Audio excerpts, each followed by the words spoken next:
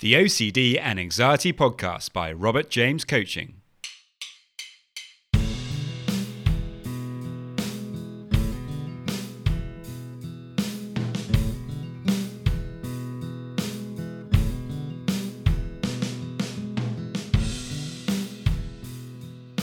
Hello and welcome to the OCD and Anxiety Podcast, where we explore how to have a more positive relationship with anxiety disorders, taking back control so that you can start living the life you choose and not the one chosen by your fears.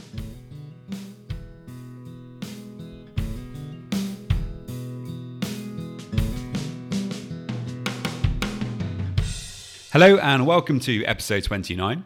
To find out more about me and the work I do with my coaching, you can head over to my website, www.robertjamescoaching.com.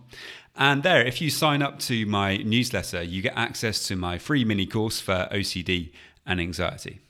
Now, in this week's how-to section, we're going to be looking at sensorimotor OCD and how you can overcome that.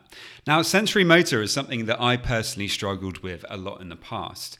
Many people don't actually know so much about sensorimotor OCD. And I think many people often go undiagnosed with it.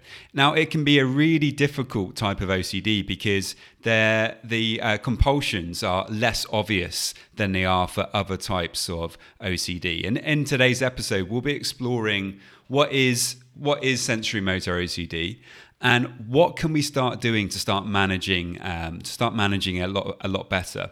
This particular type of OCD responds especially well to mindfulness. So we'll be looking at how we can use mindfulness to help us lessen the severity of the compulsions and the anxiety that we're experiencing from the OCD. If you do suffer from this type of OCD, trust me, I know exactly how it feels. It can be incredibly frustrating. So anyway, this episode is for you guys and for anyone else who thinks they may be struggling with sensorimotor OCD.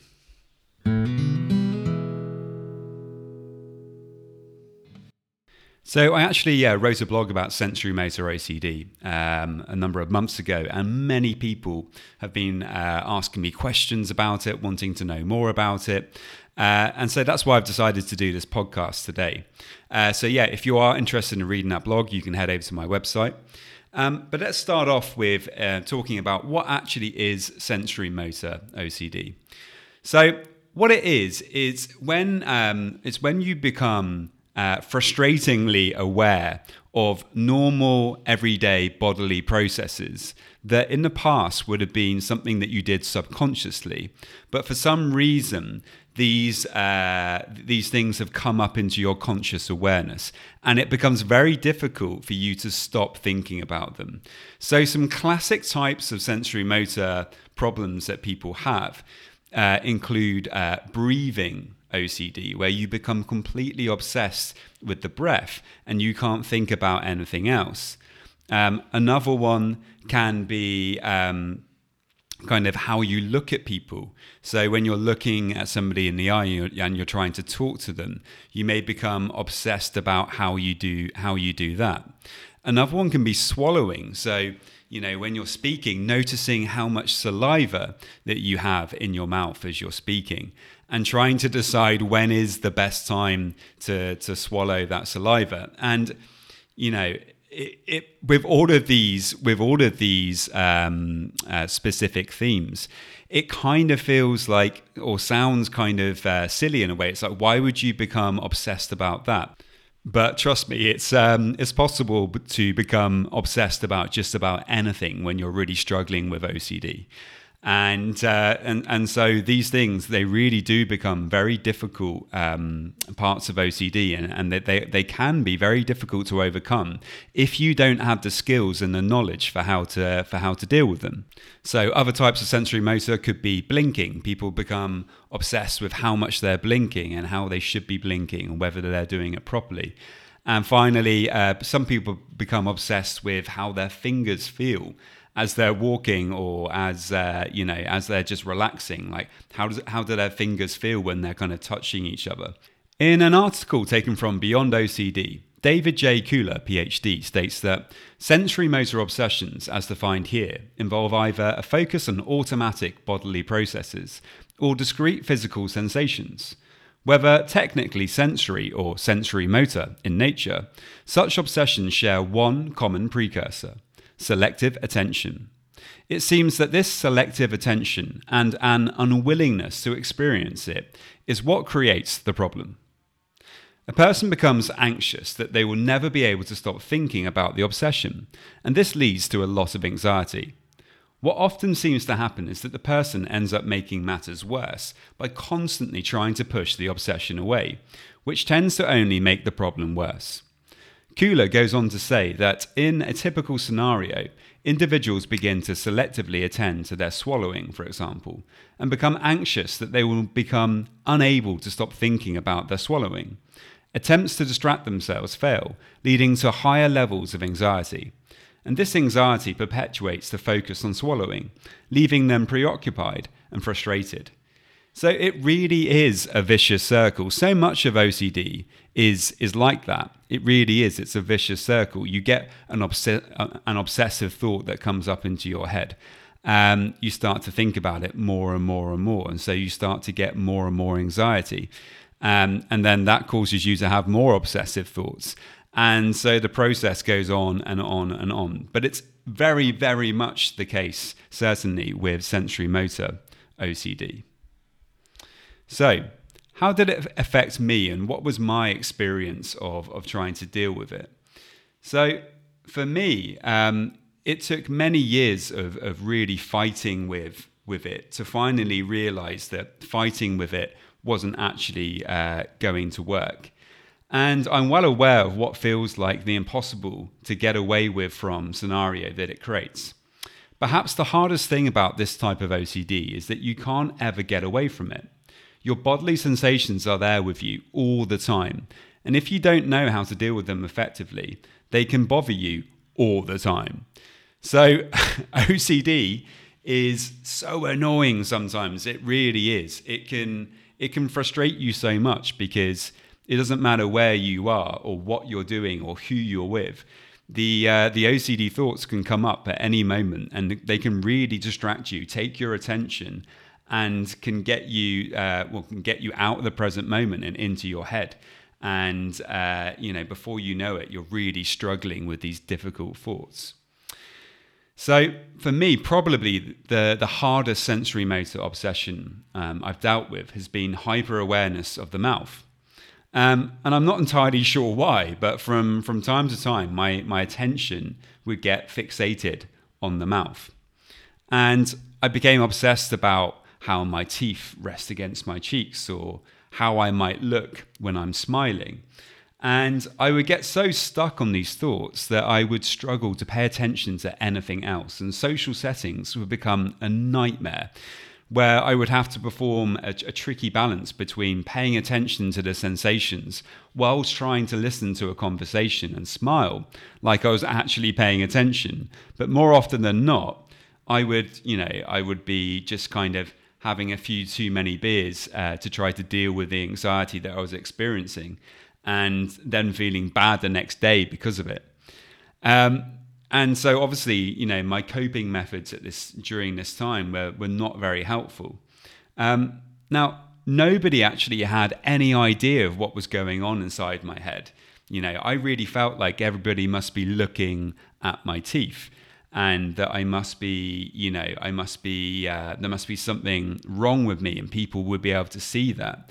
But, nobody was looking at me, and, actually this is all just in my head. And sadly, that is just what OCD does. It makes you feel so anxious. It makes you feel that there must be something wrong, when actually, that nothing is wrong. It's just a faulty message coming from the amygdala, telling you that you need to do something to deal with this anxiety. Whereas the best thing you can do is just to not do anything at all, because there isn't actually a problem to solve.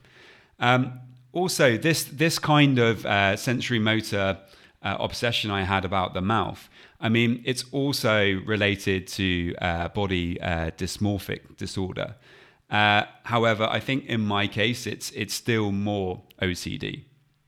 So what makes sensorimotor OCD so tricky? Well, The major difference between this type of OCD and classical OCD is that it can be really hard to detect the compulsions that you're performing.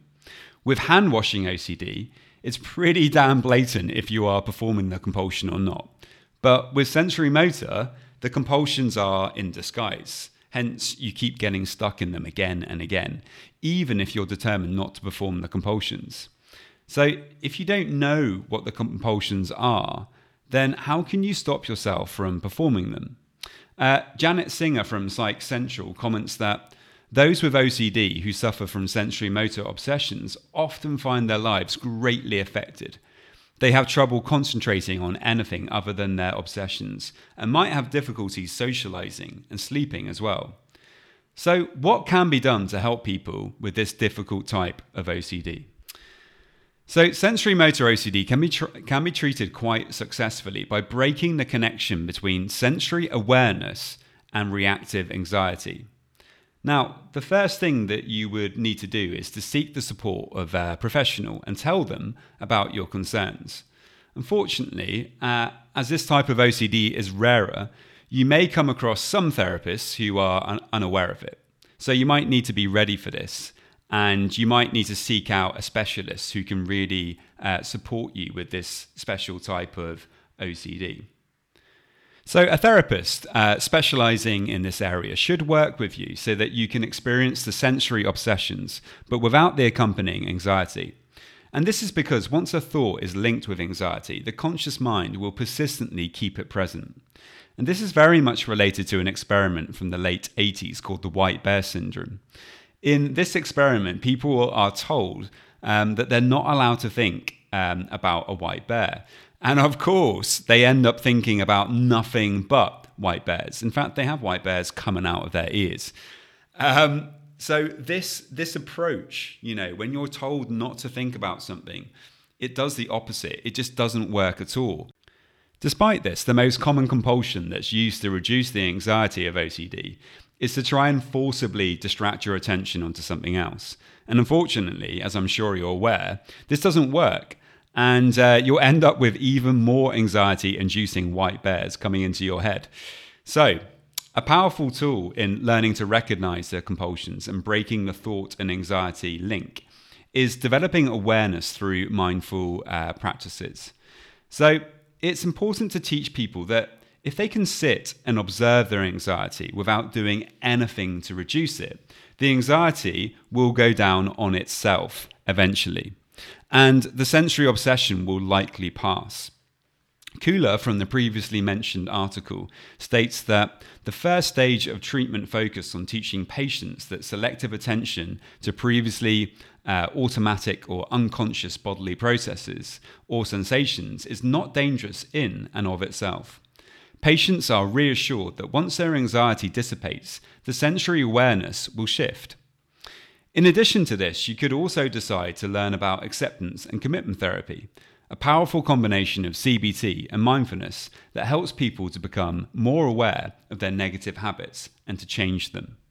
The practice of ACT and mindfulness meditation can bring a greater level of calmness to your mind, making you more aware of your thoughts and actions. In turn, this makes it easier for you to spot compulsions and to not perform them. This then links directly into the exposure and response prevention. Dr. Stephen C., a specialist in the treatment of OCD, breaks ERP down into two components: 1, exposure, and 2, ritual. He states that exposure involves intentionally confronting situations that you know are likely to increase your fear and anxiety. Ritual prevention involves choosing to sit with your anxiety without resisting it, and letting go of the unhelpful strategies, rituals, that are maintaining the cycle. When you first do this, you're more likely to feel more anxiety. But with time and practice, the fear will decrease along with the obsessions of bodily sensations. You may try thought experiments where you purposely try to invite the obsessions in. For example, for my mouth obsession, I would sit comfortably in my room. Always make sure you're in a safe place when you try to do something like this, and don't do it when you're driving. But yeah, I would sit comfortably in my room, and I would then purposely bring all my attention to my mouth. the sensations of the teeth, how my tongue felt. And until I started to feel the anxiety associated with that.